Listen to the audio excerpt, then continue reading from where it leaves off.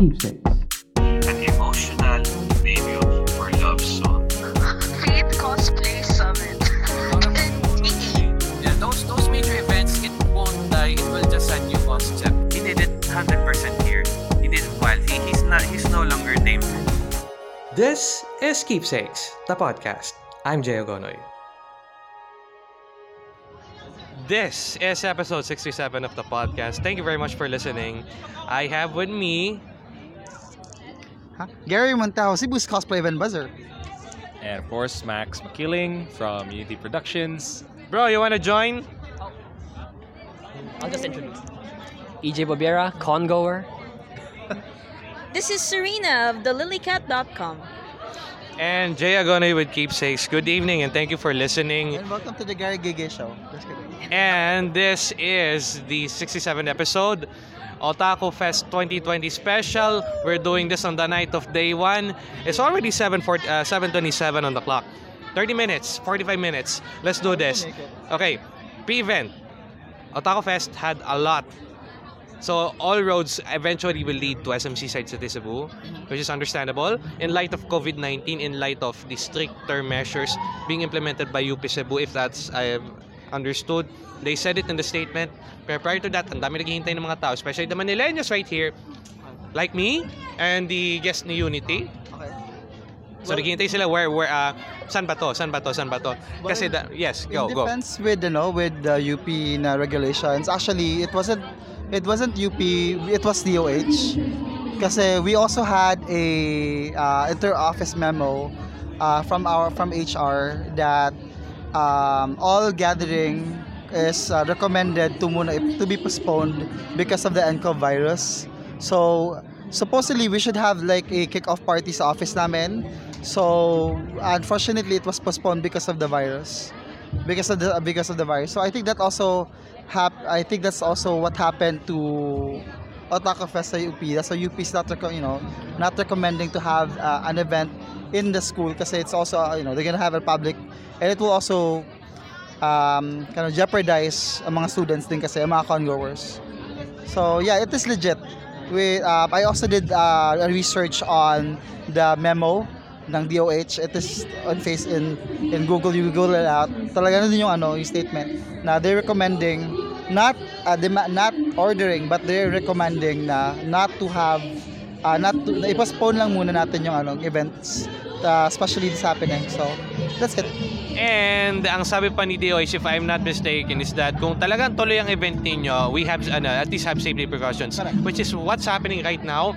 Day 1, Otakufest 2020, they have thermal scanners being pointed at our foreheads. They have alcohol ready to be used by the visitors, the congoers. And so far naman, wala pa naman po nangyayari masama. But it's great to be prepared. Correct. And in fairness that, the mall is very, they're very strict with regards to that, and they're also carrying because they bring the alcohol. I also see that that the guards, even though the congoers are going outside the event premises, they really have to rescan you back just to make sure that your temperature is checked. So yeah, we commend the mall for being so health conscious, prepared. That's correct. So yeah, but thinking about it, guys, this year's Otakufest has a lot of challenges that they had to encounter. First is yung the nCoV, and then also if the people are not aware, there's another event that's also sharing the same day with the same venue, and that's with a brand, a soft drinks brand, which is where they also have yung mga performers, Cebuano performers, and also Manila performers. I'm not surprised that there was a gathering of K-pop fans outside Correct. I'm not surprised.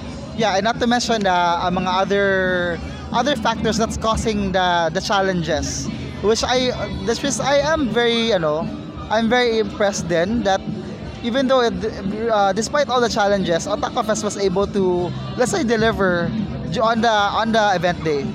Like day one, not bad. I mean, I don't see any issues that's happening. I haven't heard any problem regarding any possible theft or there really are They are They're- well prepared for this. They are well prepared. I actually had fun, by the way. First day, I had fun.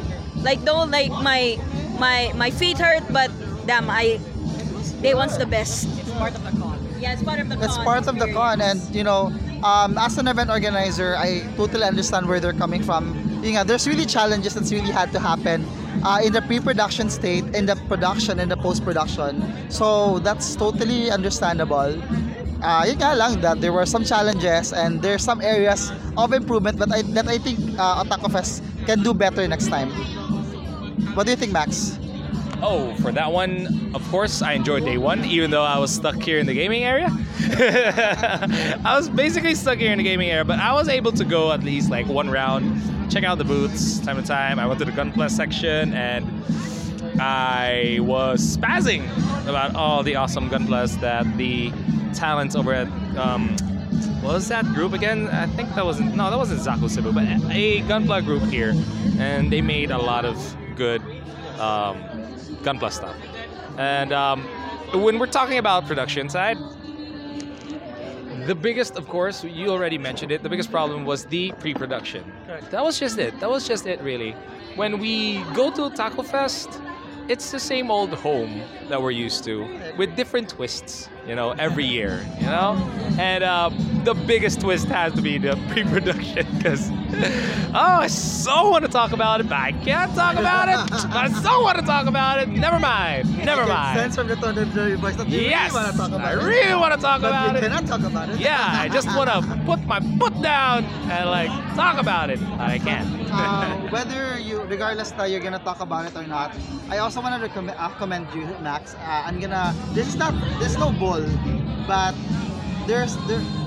Max did something that people was able to understand, and I know what his intention is. He did it from the very good intention for the people to know and to have the people to understand what's going on during the pre-production, and that's what I really commend about Max.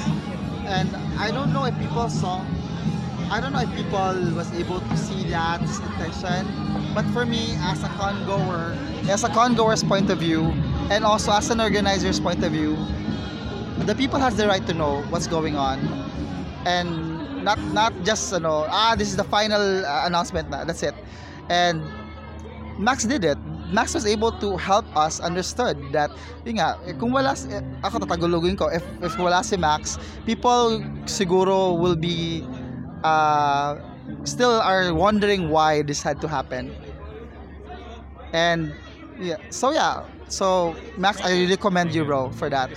So what else? So, I'm just gonna get a drink, but I'm just gonna share my shiz right now. This is my second time being in Otaku Fest. My first time was last year, and I think the only problem that I had was where the hell is the venue? But That's always Yeah. You remember where is the venue? Where is the venue? Remember last year, diba? Last year was like the organizer announced it a month before. Yeah. Ngayon, A week before. it's not really a week before. It was A also couple of days before. honestly, A it week was before. kung iisipin natin kasi it was like the origin of the venue was like a month ago as well. Then ang announcement, the change of the venue was like a week before. So there was a venue na talaga. But that's not the final venue, which I think if people are reading on the FAQ, nakalagay talaga doon na UP, but that's not the final venue. If you read what the organizer has been posting, you will already get the expectation na that's not the final venue yet, diba? So but yun nga lang din, we also have to acknowledge a lot of factors. One, our Manila friends, our friends outside Cebu, how can they book a room or hotel stay kung wala pa talagang definite na venue? Next, our concessionaires, our partners, our vendors. So, syempre, they have to strategically be placing their things. They have to spend a lot of money for the transportation. Then imagine that the changes that to happen.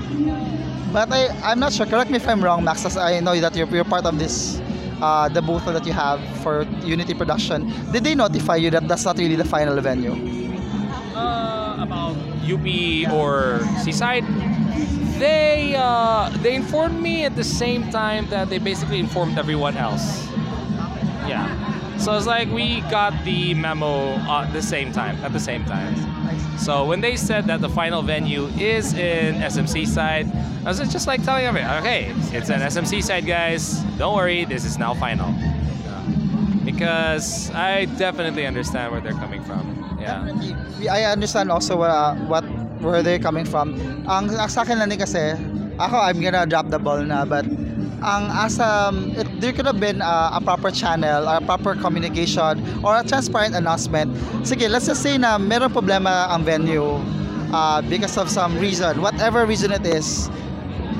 It's the responsibility of the organizer to at least set the expectation.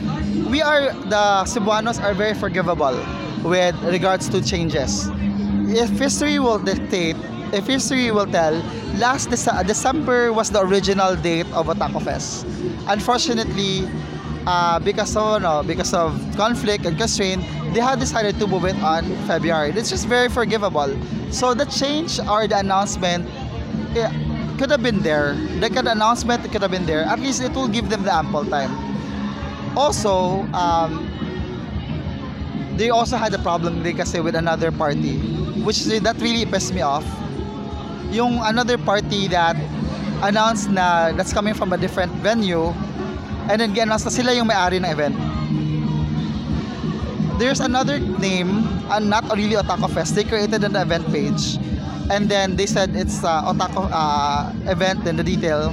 Plus, nag-post pa siya ng mga event which is associated to Otakufest, which caused confusion.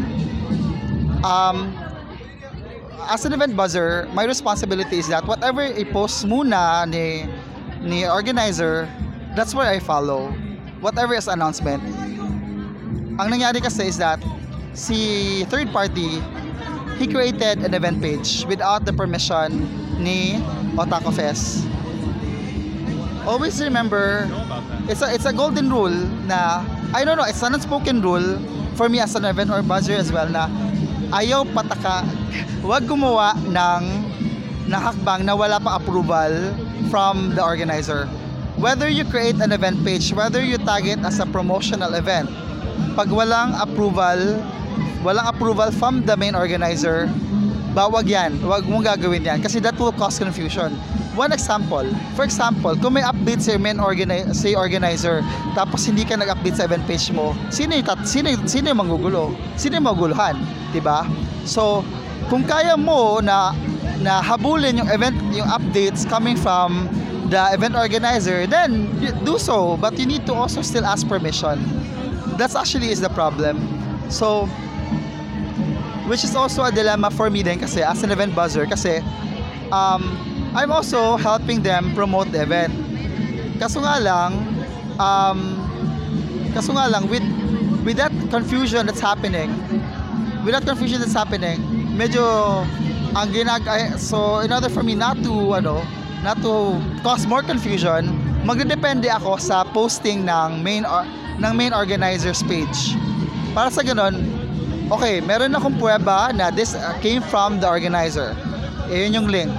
Ito yun. So, nakoy source of where it came from. It directly, straight from the horse's mouth. Yeah, basically, what I do, I had to cut Gary there because there could be an easier way. You see the three buttons, di ba yung mga buttons doon, the three dots. Aside from that, yung mga seafers ganon. There's this function where you can add the event to the page without creating another one in your page. So that could save everything. Pero iba yung strategy ng mga I think it's about strategy. You know what, for me, what Otakufest could have done is they could have created their own event page. Para sa ganun, because the community page that they're using kasi is not really that, for me, viable. The event page is much more useful kasi dun nakadepend ang mga tao sa event page compared sa community page na it's just a posting lang talaga. You mean the RSVP ones? Yeah. Compared sa dito, ayan, actually nanonotify ako whenever it's an event page, nanonotify ako may updates, may somebody that posted like this. So it could have been better. Yeah, but again, it's up to the organizers. Yun nga. Okay, so that said kasi, babalik tayo dun sa kasi sometimes you reassure people na you're fine. But sometimes, yun nga, nagkakaproblema ka, you're having a problem, but you don't have to tell the people na you're having a problem kasi that will also instill fear sa tao. That's another argument. I accept your argument 100%, pero that's the other argument. What do you think about this, Max? Okay, so It's about telling the people versus not telling the people that you have a problem. That's a very interesting question. yeah. Personally, I really appreciate transparency. I love transparency, and if I were like allowed to be transparent, I'd be as clear as day. Yeah, but society standards, like company standards rather, they prefer you not to talk about it, or like modern etiquette about the stuff like that. I think you get my point. Yeah, they tell you to like either sugarcoat it or just not talk at all. Yeah, which leaves us in a very gray area, especially organizers, because our hearts want to be honest to the people. We want to be honest to our communities, but our contracts don't allow us to. Yeah. So it's more of like a moral question. What are the risks that you would tell people? What are the risks if you tell people that you have a problem? What's going to happen after that? I think what people should consider is like the long-term consequences from sharing some light into a certain problem, just like what happened to Otakufest. Because on my end, when I made that post, I consulted a lot of friends. Like, hey, should we really step into this to this part? Like, I really want to help Otakufest, and they're like, you didn't sign any MOA, right? You're not part of like Otakufest core team. And like, yeah, I'm not. And are you sure you didn't sign any contracts? Yes, I'm sure. Then go for it. What's the venue gonna do? Sue you? They're like, okay, you know what? You had me there. I'm gonna make that post. so that's where I actually made it. Yeah. Because if we were given the chance, I'm pretty sure Gary could say the same thing. If Gary was given the chance to like not have consequences for telling the truth, I think we'd just do it right away in a heartbeat. I think we'd do it in a heartbeat. Because what is the point of an event if there is no community? What is a lot more valuable? The sponsors, the venue, all the others, or the community that you're trying to please? It's actually a balance kasi sponsors give you money. Yeah. The visitors are the audience that supports them who gives you money. So it's a balance. It's kind of like what started first? What came in first? The chicken or the egg? Diba? It's a catch-22 question. Yeah. Because if you were to think about it, the community is the egg. And scientifically, the egg came first. Yeah. Because here's the thing. How would sponsors have interest in supporting you in the first place if there's no community behind it? There's no market behind it. So I asked myself the same question. I really love the point of view, like the balance. Yes, the balance will always be perfect. If we get a perfect balance, that would be like a very great event. But when it came down to Otakufest's situation, I would have chosen the community over the sponsors. Just my take. It's just my take, because I've done that a lot of times before, and it paid out pretty well for me. Yeah, I've made some enemies with sponsors, and clearly I can't get them anymore, but the hell, what does it matter to me? Because they don't understand. They don't understand where we're coming from, because we're trying to help them sell their product to our market. And if they cannot respect our market, then what's the point of the market respecting back? That's just my take on it. Yeah. Not everyone would agree on it, but at least I'm just trying to voice it out. I'm trying to voice out the value of community. Yeah. Because I owe a lot to the community. Because when I started back in 2016 for Archon.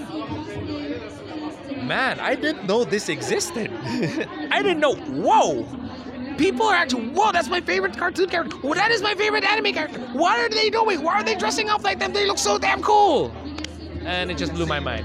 Yeah, it just blew my mind. Yeah, it just blew my mind. And I'm like, you know what? This place makes me happy. I'm gonna help make it a happy place. That's basically how it all began.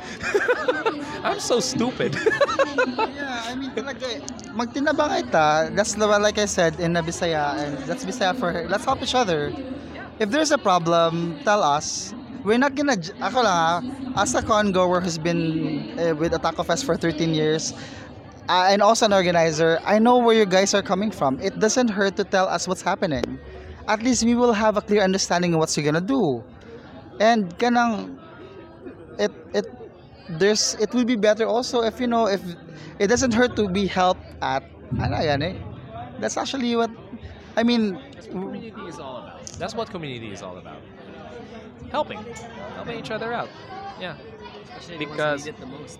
yeah, because for example, I'm just gonna give a example that I'm very very familiar with. Our organization, Unity. We are basically like people from like very different places, like just a weird mash of people, but we blended well, some rotten eggs here and there, but but in the end majority really blended well, and because of that we were able to do a lot of good things, for the community and for ourselves, because we helped each other out. Yeah, Unity is basically just a small community of misfits, just like that. Yeah. Pero ako lang, I'm putting myself into the shoes of Otakufest. Maybe I'm not, I'm not saying na yun yung na-feel ni Otakufest na organizers, but I think it's one factor din kasi na hindi siguro nila sinasabi yung or binibigyan ng updates because maybe because of the feedback coming from different people. All I can say is that we are in this industry. Event organizing is an industry where we please everybody. But reality is we cannot please everyone. We cannot please everyone. What the best that we can do is to provide the best that we can for the community, and also be transparent, if I may add on katong sa sinabi ni Max. So transparency and being updated, that's it. But I do understand where they're coming from. The reason why they didn't say it. Because of course, like what I said kanina, it's all about knowing the risks, the consequences after that. If they were to voice that out instead of somebody else, then we would not have this venue. Let's be fair. Yeah, let's be fair with that. That's why it was a smart move for them to not say anything. But, well, at least when some people have the initiative to actually know the situation or understand the situation, let them do it for you. In that case, I'm pretty sure it wasn't just me. I'm pretty sure some people did, I guess. People was really vocal about what do you feel about it, and it could have been better. Yeah, I was just really sad when a lot of my friends just sort of like ranted out like a lot of bad stuff now, and I'm like, guys, come on, we can do better than this. We can do better than this.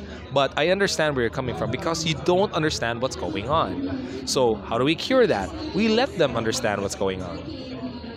I shouldn't be hating them because they're hating the event.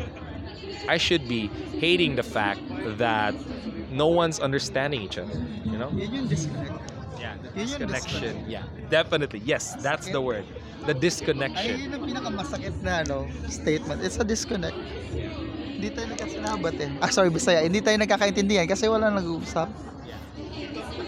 No one's communicating. But again, the consequences for communicating is so hard. It's so hard. And we understand that. At least we're there for them, So much for pre-production. But then again, here we are. Day one. Oh my Lots God, of people. ang sarap ng feeling. Lots of people ranted. But here we are. Yeah. You guys rock. And I think na Otakufest Day 1 was really fun. It was really fun. Oh my God. And I think for me it's a blessing in disguise that, Otakufest still, I think for me fought siguro ang right word, fought for the venue. Kasi kung pipiliin nila yung ang UP, which I have the experience way back before, mainit siya. Pag umulan, we're gonna get wet. And I don't know what will happen to your computers over there and also your TV. So, yeah. I mean, God, this is better. Last year was better. It's mahangin and it's not that hot. And which is the same place, and I really don't mind if ever na talagang sobrang init. I can just go back to the mall. And yeah. Kung namamahalan kayo sa pagkain dito sa Otakufest, baba kayo sa may Jollibee. So, it's a very convenient talaga. It's a very convenient. That was a very good tagline. That was a very good tagline. Yeah, convenient. Yeah, Gary, make it happen. Convenient. Yes. Convention about convenience. Well, another event already did that talaga, and I'm gonna hide it from the name Arcon. So, Grabe kayo. Arcon is so good, but no comparison with Otakufest. I don't wanna compare Because it's kind of unique in its own way. which I love. That's why I love Otakufest. It's outdoorsy, and they really stand to their brand na walang event na indoors sa Otakufest. Maging outdoors talaga, no matter na magkasama pa kayo ng mall. It's fine. Ang sarap ng feeling na... It's technically outside, actually. So, And yeah. that is the best improvement that I can commend to Otakufest. Kasi yung Cebu Business Park na event nung 3 years ago, that was very hot. Ngayon, it's now windy. No shade. And nagkaroon ng iba ng sunburn. Yeah, it was really hot. Yeah, it was When what Frigid hot. years was That this? was like 2018. Yes, 2018. The Gaxland. Actually, mahangin yan pag konti yung tao. Pero pag once na maraming tao, talagang super init. Like, it's like microwave. It's like But Japan. It's like Japan. It's like Japan. That's why, gosh, Otakufest, you did a very good job on fighting for this venue. So, hopefully next year ito ulit. Yun yung masabi ko. Can we just stay here For a while. for a while, For a while. until we have a better venue? Yeah. That's true. Pero a contentment is there. And It's a good mix, like it's hot but not too hot. Like it's windy, so like it's good. And if you get too hot, like he said, you can just go inside. That's like really good for me. how long was this is your first time ba here at Otakufest? This guy's been like, he's also like a veteran. Like even before he came out of his mother, he was already joining conventions. Hold up, no. That's a different. Congower in spirit.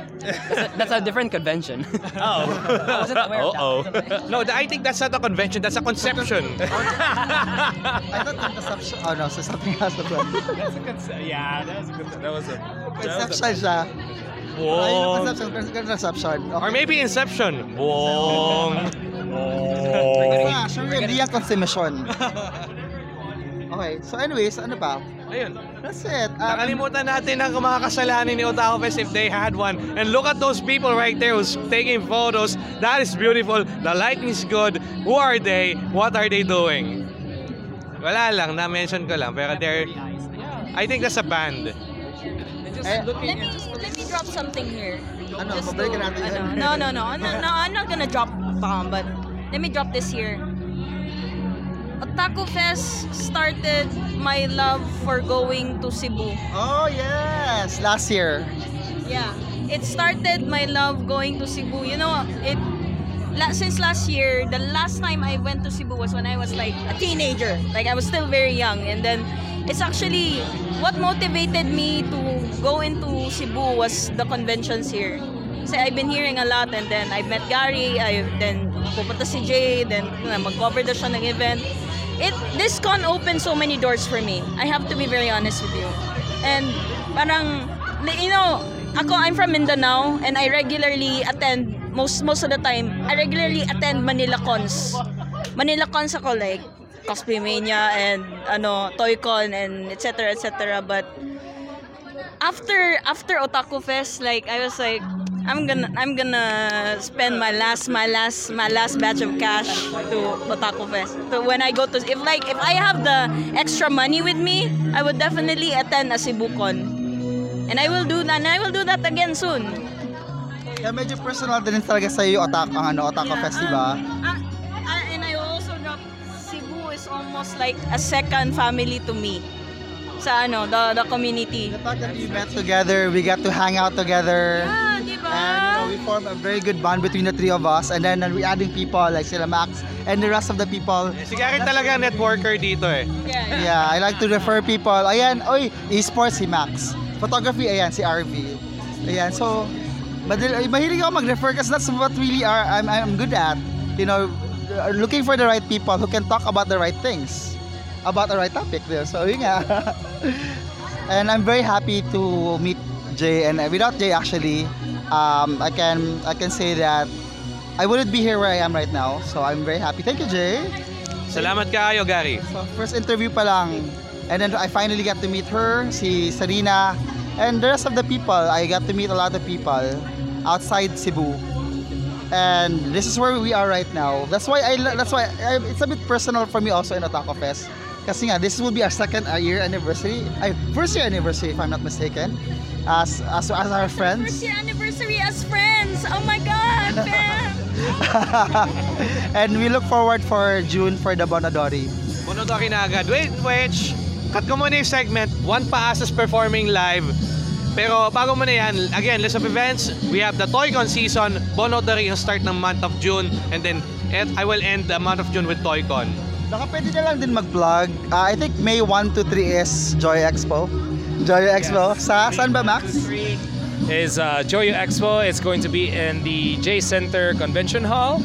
It's going to be 3 days of LED lights. Lots of LED lights and computers and video games and nerds and cosplayers and everything that you can think of that's fun. And RGB! The future of gaming is here. Future of gaming! And of course, it's going to be hosted by... You're getting a second run of that Joyo, ha? Yeah. I'm very impressed. Yun nga, I haven't explored everything sa Otakufest. And yet, nag-enjoy ako. I enjoy with the cosplays. Bukas mag-enjoy pa ako niyan. And tomorrow, on day 2, I will be doing more of that stuff. Plus yung mga pending ko pa. Well, so I need about the things that you did. You for the first time joined a workshop about props making. Yeah. With Siegfried Enero and also Shinsky and also King from Malaysia. Yeah. And you got to interview King from Malaysia, which Thanks to you. Oh, thank you very much. And also you got to meet Hikarin and also Didi Tenka. Sige. Then also the Yu-Gi-Oh, the card gaming exhibition. Yeah. So kumusta ka, talo? It was a tournament. Actually thought it was a tournament. That's also my feedback also hopefully to the Otakufest organizer. Tap the organizing partners. Like for example, kung Yu-Gi-Oh Cebu Duelist. Kung sakaling mga gamings like that, you can tap on Max. So, tapping the right organization actually works. So, hopefully next year, next year. Ayun. So, yun nga, no? Okay, let's, before we proceed, I want to recap everything that we've said. We've talked about this communication, the discord between the communication, and we talk about yung experiences natin. Kasi, this special talks about more of the parang dig into the deeper things more than the actual experience. So, we'll focus on more experiences. Kaya nga na-mention ko bigla, okay, I built this arm brace out of foam, 6-inch foam. Tama ba? 6-inch foam. 6-inch, is that 6-inch foam? Hindi. Craft foam. Basta, size 6 craft foam. So yun, size 4 craft foam. Ayun, pero yun nga, I had to cut off kasi it was actually 3 p.m. Tapos, kailangan ko nang kumuha ng mga footage dito, 2 days is not enough, people. 2 days is not enough if you want to explore. Ang daming pwede gawin, actually. Ang daming pwede gawin. FMA also has this FX makeup. And also, there's also the animation where you can draw Cebu Animation Guild, if I'm not mistaken. Yeah.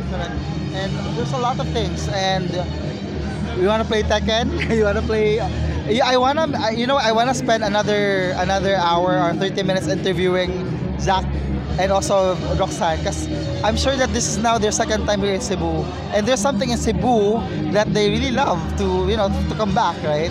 So I wanna interview more about our friends in Manila from different places.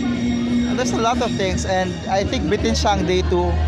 And knowing that, on Monday, it's like Cebu Charter Day, walang pasok, they could have extended to day 3. Pero may pasok ka nun, di ba? Yeah, right, yeah. This is a long weekend. Biruin mo sa amin, long weekend siya. Saturday, Sunday, then Charter Day sa Cebu, then EDSA Revolution. That's 4 days. Pero bakit may pasok ka na Monday?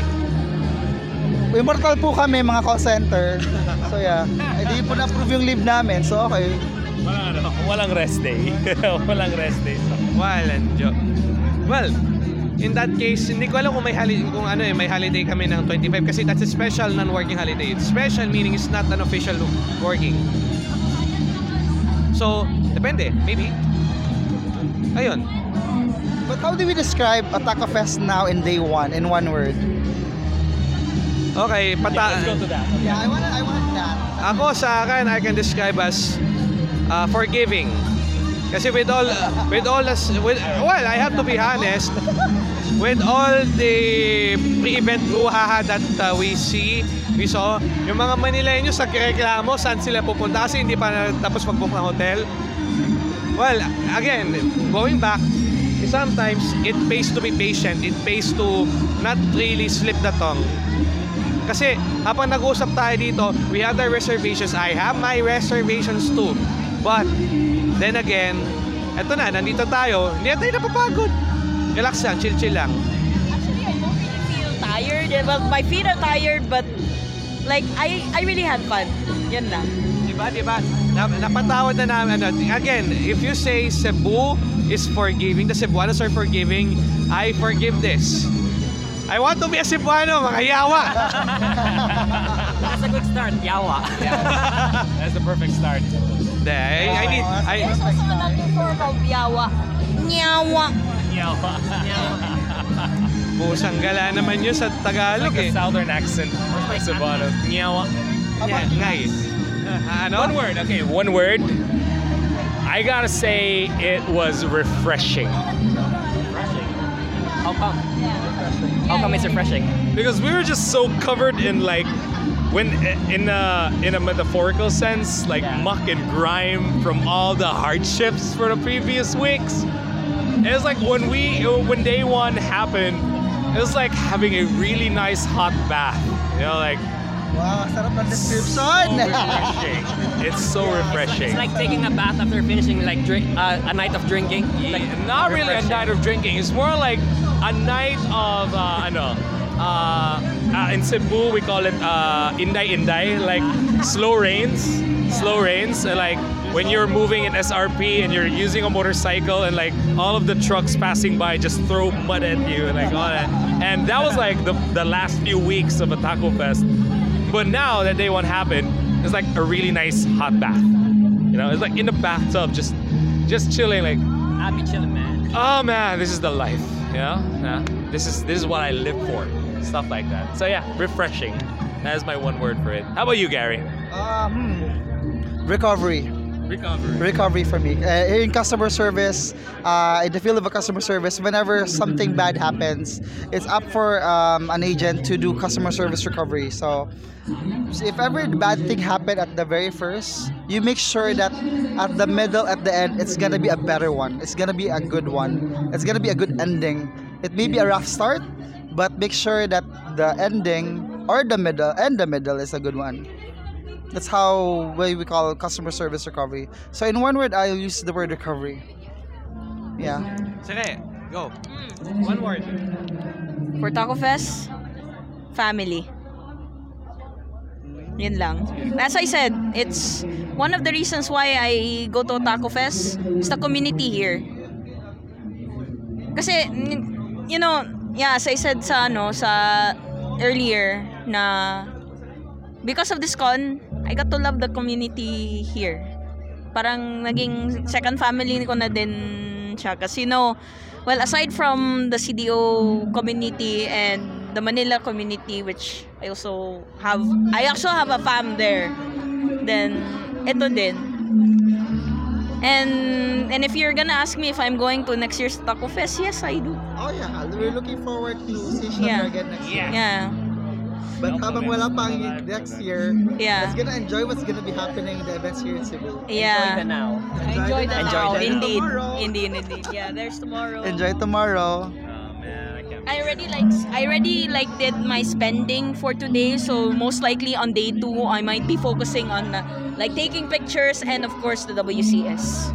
It's bukas na eh. Yeah, Nagano na ako WC is something to look forward to. Tama ka, nagano tama na ako. ka. I already whaled myself already, so I'm good. Mine is backwards. Yeah. Such a gotcha thing to Yeah. So Gotcha players rise. yeah. So I'm good for today. I already bought the things that I want in the artist alley and everything. Which I So think is the I'm gonna smartest focus thing on to do. covering the event for tomorrow. Correct. So That's the smartest thing to do kasi yung experience ko sa Cosmania, day 1, bibiling ko lahat ng merch na kailangan ko. After that, I'm gonna enjoy my day 2. oh yeah. I don't have to spend whatever. Basta day 2, it's all about, the fun stuff. Yeah. That's the cosplay and also the kahit na anong kakulitan na mangyari doon sa Otakufest ay sa Cosmania. I think that's actually what I'm doing also. So yes. Ayun. EJ, So what's EJ, your- one word. For me, it would be thankful because I did a lot just to go back here. I faced something that I shouldn't have faced yet, just to go back here. I had a really serious talk, just so I can go back here. And now that I'm here, after all the problems and everything, oh, is it gonna be there? Is it gonna be here? Am I gonna do this, do that? And oh, it's in Seaside. Okay, it's this time. Okay, it's Friday to Saturday. It's like a sigh of relief. Yeah. oh, I can, You were having second thoughts to come here. yeah, because Yeah. I'm not in Cebu. I was in Mindanao. Should I even go here? If it's gonna be like this, and then You're thankful now that because it's totally worth it, right? It's totally fucking worth it. Which place in Mindanao were you staying, by the way? I'm curious. I'm from Ipil, Sambuanga, Sibugay. Ah, okay. Yeah. I'm Love Cagayan you de Oro, guys. so I'm in the Yeah, northern yeah, part, far. the far north. Yeah. So If that final announcement, where the final venue wasn't didn't appear, I would be seriously doubting that I would be here right now. But now that it was confirmed, and things like that happened, I'll just buy my ticket. I'll just go here. I'll ask my mom the house, everything, visitors, and then I'll go to the convention happy. Okay. So there's alcohol because of the things, the events there are alcohols, things like that, extra security. But other than that, once you go inside, have fun. I had fun. That's it. The events, the things, my friends, all the people here. I had fun. And in conventions, I don't get tired. I'm still full of energy. But once I go home, it's the reminiscent. I have to go back tomorrow. I need to sleep because I want to go. Because I want to have fun again. I want to make the trip worthwhile. That's it. That's why I'm thankful. And that said, again, okay, Gary Montejo, Cebu's Cosplay Event Buzzer. 30 minutes. Which is okay lang kasi nag-45 na ako. Okay, sige. Okay, 45 na to. We need to catch up with my bus. So, again, cutting off, Gary Montejo, Cebu's Cosplay Event Buzzer, Cebu Cosplay Event Buzz on Facebook, lilycat.com, Serena, thelilycat.com. Alright, and we have Unity Productions here, Cebu Esports United, and Unity Productions on Facebook. Jay Agonay with Keepsakes. And you can follow me on Twitter, Instagram at Jayagonoy. And Instagram is at JayagonoyXYZ. Twitter is at Jayagonoy. And Facebook.com/keepsakesbyj. And don't forget to watch my videos on YouTube. It's coming out every Friday noon at youtube.com/Jayagonoy. So ladies and gentlemen, Max, bago tayo maghiwa-hiwalay dito muna for now. Sinabi ko na yung di ba? Yung Cebu Esports United and Unity. Are there any pages you want to plug? Oh, yeah. Feel free to drop by sa the Expo by Joyo, since that's the next big event that we're having. And of course, check out Bonadori as well, since it's coming over June, yeah? June? June. June, Bonadori. So I'm so happy that Bonadori is back because it means so much to me and my girlfriend. That event means so much to me and my girlfriend. Yeah. Actually, kailangan ko na mag-ipon kasi nag-over budget na naman ako. The best way to enjoy Bonadori is wearing the kimono and yukata. And also see the fireworks. Just don't try the sumo thing because that's scary. Hadaka. I forgot what it's called. Can I throw shurikens again? You convinced me You almost convinced me, rather, to wear that back in Bonadori. I hate you. You scammed me, man. His name is EJ, and I'm not a scammer. He's a big troll. No, I'm not.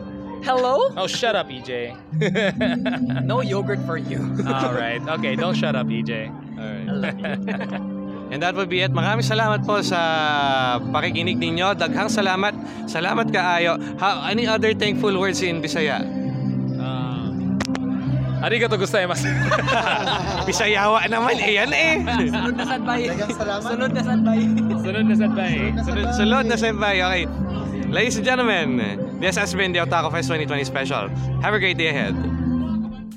That wraps up another episode of Keepsakes, the podcast. New episodes can be heard at anchor.fm/keepsakes, Google Podcasts, Apple Podcasts, and Spotify. Leave your voice messages to this podcast through the Anchor app available on Google Play and App Store. Don't forget to visit me on social media for updates. Facebook.com/keepsakes by Jay, Twitter @jayagonoy, YouTube.com/jayagonoy, and my blog at www.jayagonoy.xyz. Shout out to Lee Rosie Bear for the music. I hope you enjoyed listening to this podcast. Until next time.